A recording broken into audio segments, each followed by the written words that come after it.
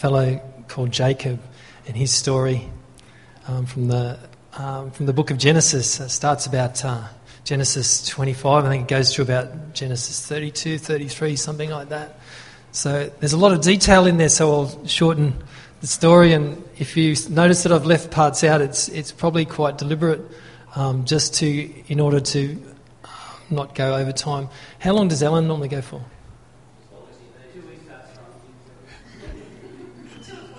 Till the message sinks in. Okay. All right. I can assure you I won't be as long as Alan. Okay. Let's pray before we begin. Father God, I thank you that you want to work in our lives. I thank you that looking at the Scripture is not just an exercise of the mind, but, Lord, that you want to take examples of others that have lived before us and give us life lessons, Lord God, so that we don't have to make the same mistakes. And, Lord, if we have made the same mistakes, we understand there's a way forward out of those mistakes and into the calling that's on each one of our lives, Lord God. I thank you that you have called each one of us individually, collectively as a church, but you've called us individually as well, God. And your plan for our life, we don't want to thwart that. Instead, we want to cooperate with you and get and squeeze every drop out of this life that you've given us, Lord. In Jesus' name, amen.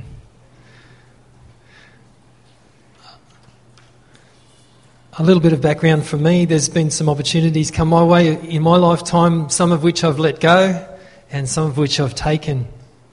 And I certainly don't regret becoming a pastor, although I'm not sure if that's always what I'll be. It is kind of in my nature to communicate and connect with others. So I think that's part of the calling that's on my life.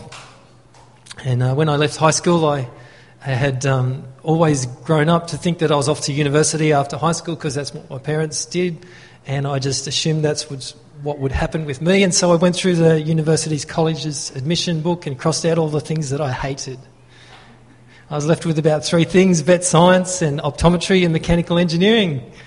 And I didn't get the mark for vet science, so I ended up doing a university course and dropping out. It was mechanical engineering, and I just didn't know how to get help when I needed it, so I dropped out. And so God's taken me a long way around to get to pastoring, but I'm very pleased with some of the life experiences I've had on the way. You know, I've been offered work with a prosthetics company, which could have been quite successful. Later on, I was offered work as a piano tuner. And this guy that lived across the road from us was a Christian guy in the Baptist church, and he left his business card in my letterbox and invited me over. And when I went over to his place just to visit and say hi, he said, "Oh, here, can you polish this hinge for me, this brass hinge?" And so I polished his hinge for him, and after a while I discovered there was a bit of a pattern, that every time I went to visit this guy, he was getting me to work for him. And so he says, after a while, he said, "I like your work. Can you come and work for me?" And so he offered me some part-time work in the piano shop, and I became a piano tuner. Around this time, I was also working as the church secretary down at Harbour Church in Coffs Harbour. And the pastor there must have seen something on my life, and every time I said to him, "I want to become a pastor," he said, "What on earth would you want to do that for?" And obviously he'd seen some of the pitfalls of pastoring, but nevertheless I've become a pastor regardless. And when Donna Maxine Fry left Casino Church about 10 years ago, they'd known us from Bible College and invited us to come and pastor the church there and take over as they retired. And so that's how we ended up at Casino, and a lot of other things along the way. The reason I knew it was God is because Megan said yes to the opportunity. And to every other opportunity to pastor or even assistant pastor, Megan had gone, "No, I'm not going to do that. What do you think I'd do that for?" And this time she said yes. And so I really knew that God had spoken because he talked to my wife. There's been other opportunities. We went to New York 5 years ago now, and my sister rang me and said, "I'd love to see you. I haven't seen you for a couple of years. Can you come over to New York?" And I said, "Sister, I don't have any money." And she said, "That's okay, we'll pay for the tickets." I went, "Wow." I said, but I wouldn't come without my whole family. She said, we'll pay for the whole family's tickets, that's all right, because New Yorkers think in a different way to us.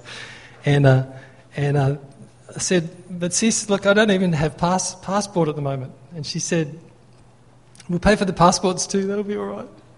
So really there was accommodation already provided over there in New York, and my sister invited us, and that was one of the things that I don't regret doing was travelling to New York and taking the whole family to New York. Mum gave us some passes to all the main attractions, and essentially that was just supplied for by God, and we were broke at the time. Incredible opportunity. While we were over there, Megan wanted to see The Lion King, the musical on Broadway. She said, we're here in New York, we should go and watch a Broadway musical, and The Lion King would be awesome. And I just couldn't see myself paying for it. And also, we had a fairly tight schedule, and I just couldn't see us getting to it. So I said, no, let's not do that. Or we'll do it if it fits in, and it didn't fit in. But so 5 years later, we finally went to see a musical called Aladdin down in Sydney just last week. And so I finally kept a promise to my wife to take her to a musical. It took a while. Then the year after that, my dad had wanted to take his wife to Israel, and she'd pulled out at the last minute. She was afraid of going to all the big airports and travelling internationally. And so I got a chance to go to Israel, a great opportunity that God just laid out for me. And I was able to go and see the places where Jesus walked and where various people from the Bible were been. And you could say, yes, I can identify this is exactly the place where such and such happened. And it was really good to do that. Solomon's Temple, all that kind of thing like that. But there's been some opportunities that I've pushed for when God's promised me something, but then I've pushed for it in the wrong way. And about 15 years ago now, this lady had a prophecy for my wife that we'd have a 4-bedroom brick home. And at the time we didn't have a house. And we eventually bought a house through auction in Coffs Harbour. And that was again God's providence. But we'd been promised by God this 4-bedroom brick house, which is kind of an odd promise you'd think for God to make to someone through prophecy. And so the time came and we were living in the ex-pastor's house in Casino. We'd bought their house off them, a fibro house. And this house that we'd looked at when we first came to town had come up for sale. And bingo bango, we went, let's get it. It's finally come back into our price range. We can finally afford this house. So we went to rent it off them. We were going to rent out our house and rent this house off them. And they said, no, it's not for rent anymore. It's only for sale. So we had to work out how we were going to buy it. And instead of selling the house that we were in and then buying the new house, we rented out our house. And we didn't do it God's way. I'll say that to you now. I took an opportunity that I believe God had promised, but I went about it doing it my way. And it's caused us all kinds of strife. We're only just now selling the house after the last lot of tenants didn't treat it very well. And so we can make mistakes in life, and it's okay because God will oftentimes give us a second chance at things and give us a second way around. Better get into the real message, hey? So we're going to look at a fellow called Jacob. Now, does everyone recognise the name from Genesis? How many of us know about Jacob's life? Yeah? Okay. So, probably preaching to the choir today, hey? So we're going to have opportunity. I've called this opportunities. A look at Jacob's life. Do I need to do that again? Airplay.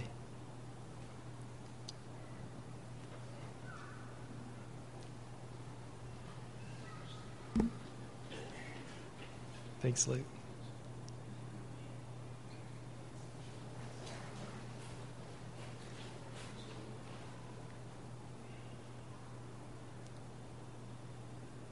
Press play. I'll let Luke do it. Okay. Great. So we're going to have a look at Jacob's life. And Jacob's name actually means usurper because when he was being born with his twin brother, he actually reached in and grabbed his ankle. And so right in Jacob's very nature was he was an opportunist at heart, okay? He's someone that he saw an opportunity and he'd take it. So we're going to have a look at four different lessons that I learned from Joseph's life, and there's obviously a lot more in there if you read the whole story. But the first one is that God is interested in your whole family. It's a photo of my wife and 3 kids.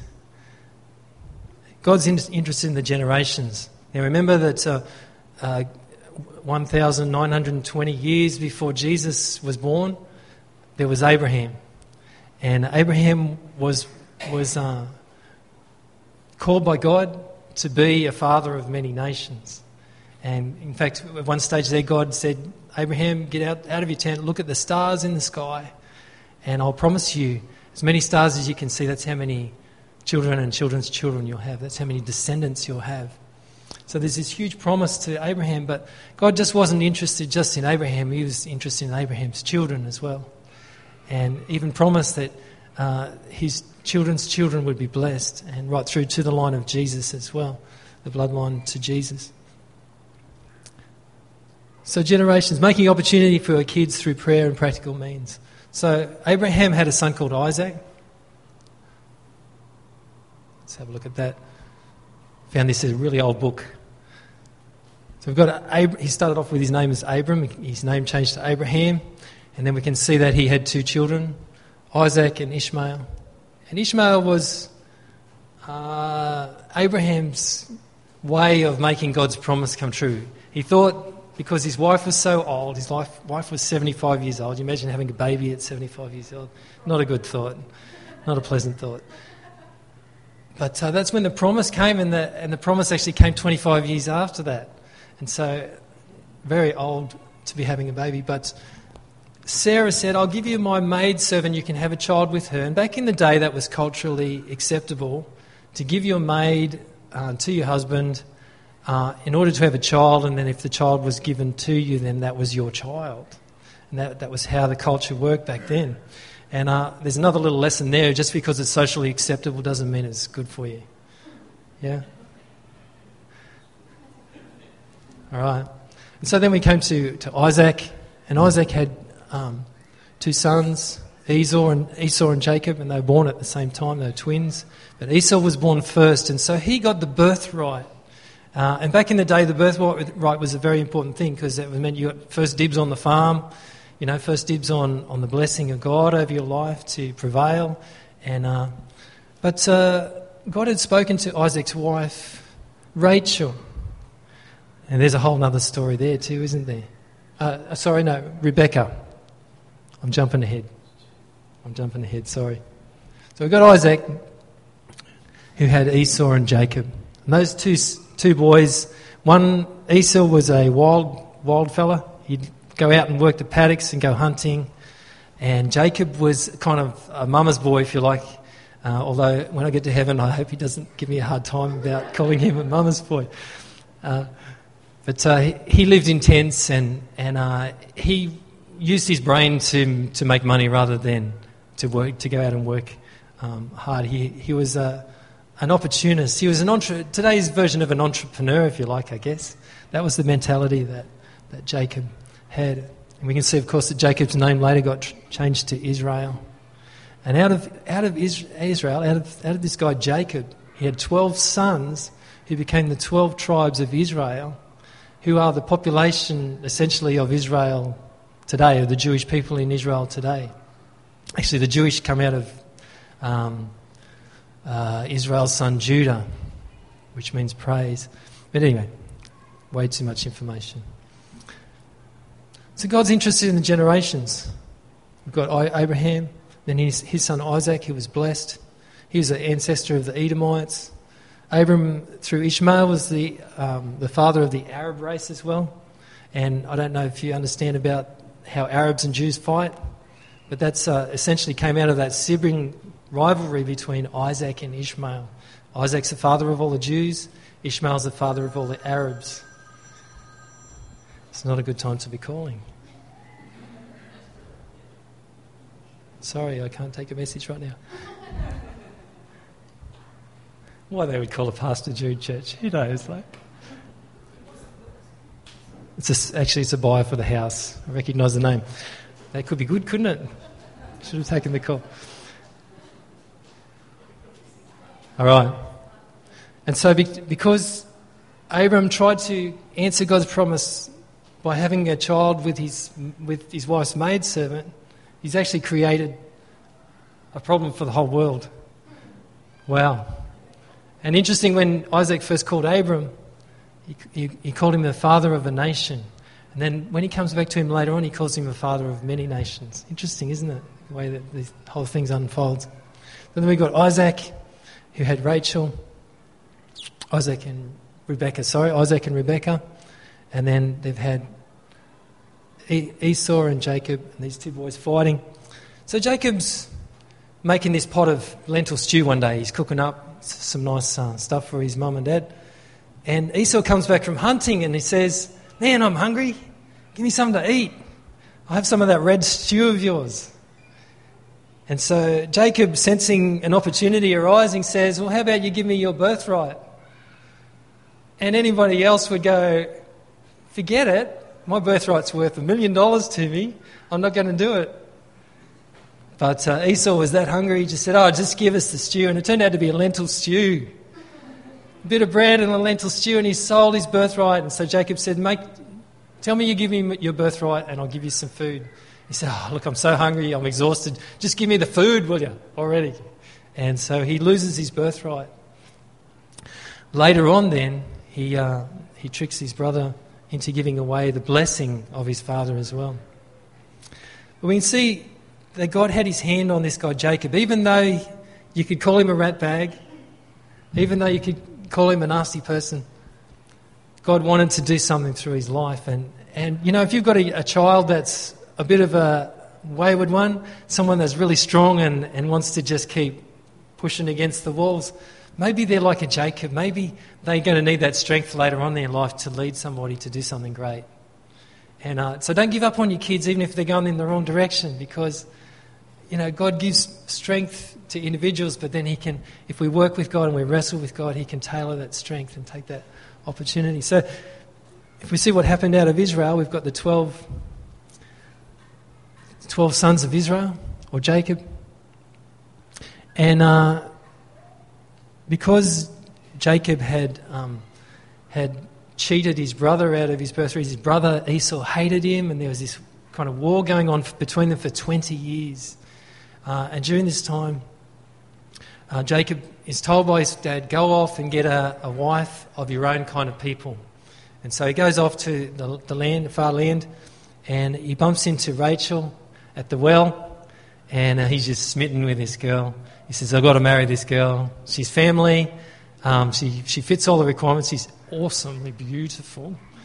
And so he really goes out of his way to win the heart and the hand of the lovely Rachel. However, the dad tricks him. The dad's name's Laban, and he tricks Jacob out of marrying Rachel because there's an older sister called Leah. And it says that in the Bible, she has delicate eyes. So I don't know if that means she's got a lazy eye or something. I don't know. But she wasn't who Jacob wanted. But so Laban said, "How about you work 7 years for me and I'll give you my daughter?" And so when the time came, they had the feast, and then the dad brought in the wrong daughter, the one that he didn't ask for. He brought in Leah instead of Rachel. He was after Rachel, but he got Leah instead. And so the next morning he wakes up next to this person that he didn't think he was laying with, because he's come in at night time and brought her into him. And so this same guy, Jacob, who cheated his brother, is now being cheated himself. And I don't know where this idea of karma comes from, but I can tell you what, God had a rule before that, which was whatever you sow, you will reap. If you plant corn, you're going to get corn. If you plant weeds, you're going to get weeds. And so he was simply reaping what he had sown, but even out of that, God used that to start to refine his character and to give him a chance to make good on some of the decisions he'd made already. Okay, so then we find out that out of these 12 kids, the first 4 of them are from Leah, and because Rachel was barren. So Jacob worked another 7 years to have Rachel as well as Leah. So the father said, "Okay, well look, we'll give Leah a week with you first, and then you can have Rachel, and then you can work for me for another 7 years." So he ends up working for this guy for 14 years for his 2 daughters. Pretty tough stuff, isn't it? And then on top of that, the guy's unfair with him. He changes his wages 10 times, strikes deals with him and doesn't keep his promises and so forth. But those first 4 children came from Leah, and then Rachel was barren, so she gave her maidservant so that she could have a child to things. So the maidservant's first 2 children went to Rachel. And then there was this jealousy between the 2 wives. One of them was having all the children and one wasn't. And it created this real mess because in the end, Leah, who'd given the first 4 children, ended up barren for a while. So she gave her maidservant and had another 2 children with him. And so eventually we end up with the last 2, Joseph and then Benjamin. And they were Rachel's children. The last 2 born were Rachel's kids because God finally heard Rachel's prayer to have children. And so talk about blended family, right? So essentially we've got 4 ladies that Jacob's all had children to. And how messed up is that? But how common is that in everyday society that we live in today? So if you think that somebody's going to be disqualified because they've got a blended family, think again. Look at our patriarchs. Like now, if I haven't said it yet, I think Jacob's an awesome man because he wrestled with God and had his character changed and became one of the most famous characters in Bible history. In fact, God's made promises to Jacob just like he made to his grandfather Abraham. In you all the nations of the earth will be blessed.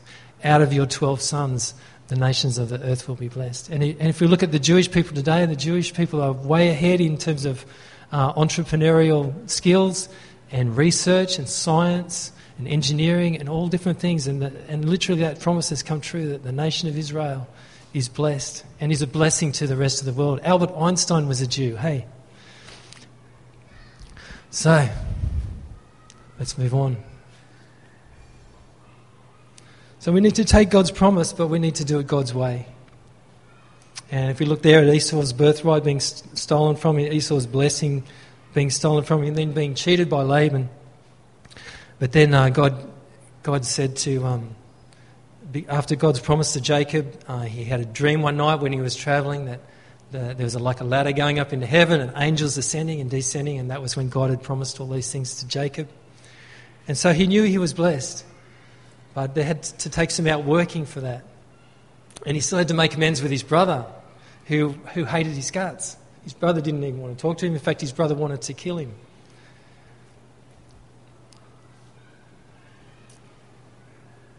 So, Jacob, God made you a certain way, but you must make this way a strength, not a weakness. So Jacob's gone from being an opportunist to being a reconciler and a wrestler of blessings. This scene depicts when Jacob finally realises that he wants to reconcile with his brother. And so he sends out whole teams of gifts out ahead of him, so that by the time Jacob gets to Esau, he's already received like 3 different major life gifts, cattle and servants and oxen and goats and all kinds of gifts and precious metals. And he sent out these 3 teams ahead of him to reconcile with his brother. And the brother, by the time he actually met up with Jacob, reconciled with him and got it all together. So God made us a certain way, but we must make this way a strength, not a weakness. God might have given you a lot of testosterone, for instance. You've got to use it for good and not for evil. Hey, God might have made you a very strong-willed person, but you've got to use that not to fight with people and not to create arguments, but you've got to use that to be a leader. Yeah? So we've got to take all the strengths that are in our lives could be taken as a weakness if you use them the wrong way. You might be really good with facts and figures, And so the temptation for someone that's really good just intellectually is to just kind of bury themselves in the books and never make contact with another human being. But instead, to channel that into science and research, to channel that into leading others and skillfully and carefully. And so Jacob finally comes to, we come to Genesis 32, and I might read from this. When the opportunity comes to make it right with God, go all in. And this is what Jacob did.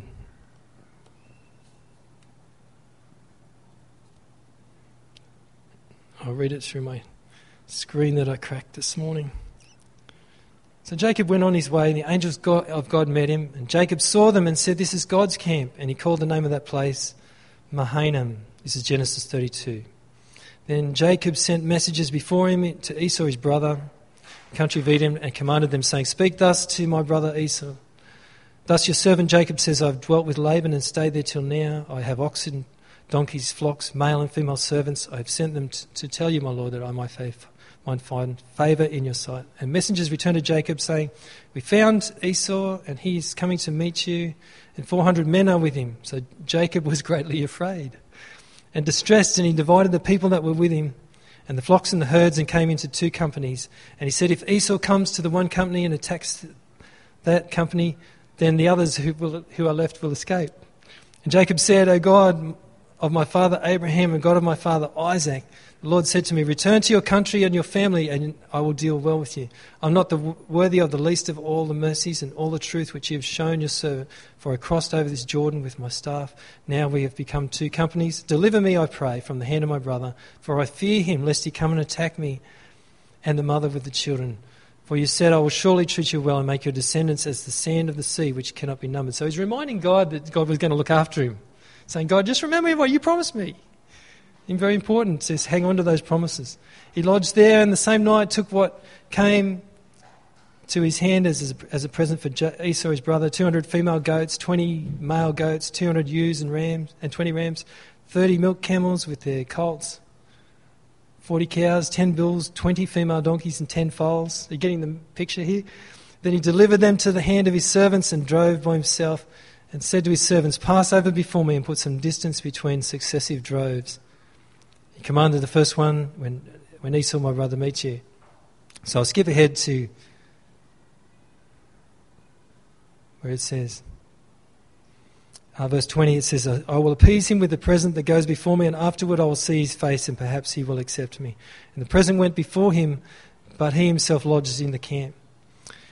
And this is that same night as he's yet to meet his brother. He rose that night and took his 2 wives, his 2 female servants, and his 11 sons, and crossed over the ford of Jabbok. He took them, sent them over the brook, and sent over what he had. And Jacob was left alone. And a man wrestled with him until the breaking of day. And when he saw that he did not prevail against him, he touched the socket of his hip. And the socket of Jacob's hip was out of joint as he wrestled with him. And he said, "Let me go, for the day breaks." But Jacob said, "I will not let you go unless you bless me." And so he said to him, "What is your name?" And he said, "Jacob." And he said, "Your name shall no longer be called Jacob, but Israel, for you have struggled with God and with men and have prevailed." And Jacob asked, saying, "Tell me your name, I pray." And he says, "Why do you ask my name?" And the fellow blessed him there. So Jacob called the name of the place Peniel, for I have seen God face to face, and my life is preserved. So he's wrestling either with God or with an angel. I haven't delved into the theological aspects of that, but essentially he's recognised this man is not just a man, but it's a God encounter. And he's wrestled with this angel, and he says, "I will not let you go until you bless me. I will not." He's recognised what's going on here. And there's been famous people in the past, people that have risen to great heights in terms of achieving things for God. I can imagine there was a fellow called Keith Green, which I don't know if you know about, from the 80s. And he describes nights where he just wrestled with God and just said, "God, I'm not going to go to sleep until we sort this thing out," and allowed a permanent change to come in his life. Each one of us might struggle with just things that keep offsetting us and keeps distracting us from the real call of God that's on our life. And we've got to deal with those things. We've got to keep not attacking ourselves when we fail, but keep coming back to that and say, God, I will not stop until this thing's sorted. And continue on in that fashion, because God promises us success if we will stick with him. Our weaknesses are meant to be our strengths. And we can turn any weaknesses, any character flaw we can in our life, we can turn that into something that's going to be really useful to other people around us. So when the opportunity comes to make it right with God, go all in. There's various people that have healing ministries that have said to God, imagine Smith Wigglesworth, the first time he rose somebody from the dead, he took the body and he held it up against the wall by the collar and said, in Jesus' name, come to life. And nothing happened. And the second time he did it again, nothing happened. But the third time, this person came to life. So there's a sense in which if we want to get stuck in with God and have some true grit about us and do something with our life, we can. We can. We're up to it. Each one of us has got greatness inside. Each one of us is just needing to take those God opportunities and say, hey, I recognise this as a God opportunity. I'm not going to try and do it my way. I'm going to ask God's help with how to wisely go into this and how to manage it, how to go into it, how to approach it. But God will make a way. So whether you've recognised that you've missed opportunities with your children, you can still continue to pray for them. You can still continue to bring opportunity for their life, even if they're adults. My grandmother's prayed for me every day she lived. That was awesome. To know that someone was praying for me even when I was doing the wrong thing, That's pretty cool. So don't underestimate the power of your prayers for your children, your grandchildren. What about taking God's promises and applying God's solution? So not just doing it out of what you can work out in your mind. Maybe I can do this, maybe I can do that. But actually asking God, how do you want me to go about this? How do I approach it? And about turning flaws into strengths. Hey, let's pray this morning. I wanted to encourage you, if you have been struggling with an opportunity that's facing you, or you don't feel like there's been opportunities lately, I really would love to pray with you. And maybe even just bring a word of prophecy over your life if you haven't got a promise that you're hanging on to for your life. I think today's a good day to ask God for that. And we're going to break up for a cup of tea and so forth, but I'll also open up for prayer as well. Heavenly Father, we thank you, Lord God, from Jacob's life, Lord. We don't have to finish how we started. We recognise that you want to take our very nature and allow us to wrestle with that nature until we come up with a God solution for what that nature is intended for, Lord God.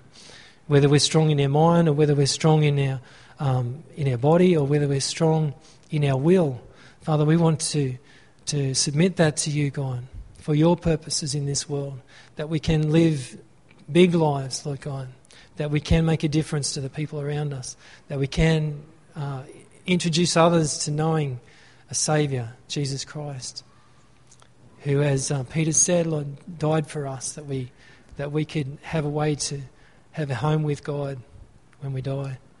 Thank you, God, that you live in us, that you want to work with us every single day.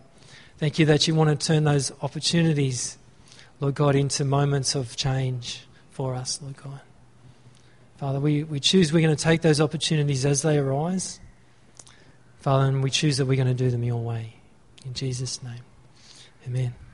Yeah, so if you'd like some prayer this morning, just like me to agree with you in prayer for something, let's do that. Also, wanted to know that next weekend, November 5th and 6th, the Saturday night, there's a healing meeting over at Casino. There's a visiting speaker called Mark Hemans. If you wanted to look him up on the internet, type in Encounter Ministries. And he's seen miraculous healings of cancer and so forth. And so we've invited him to town next weekend, Saturday night, Sunday morning, and you'll be here Sunday morning, but Sunday night over in Casino at the North Coast Community Church, right next to the Olympic Pool in Casino. Okay.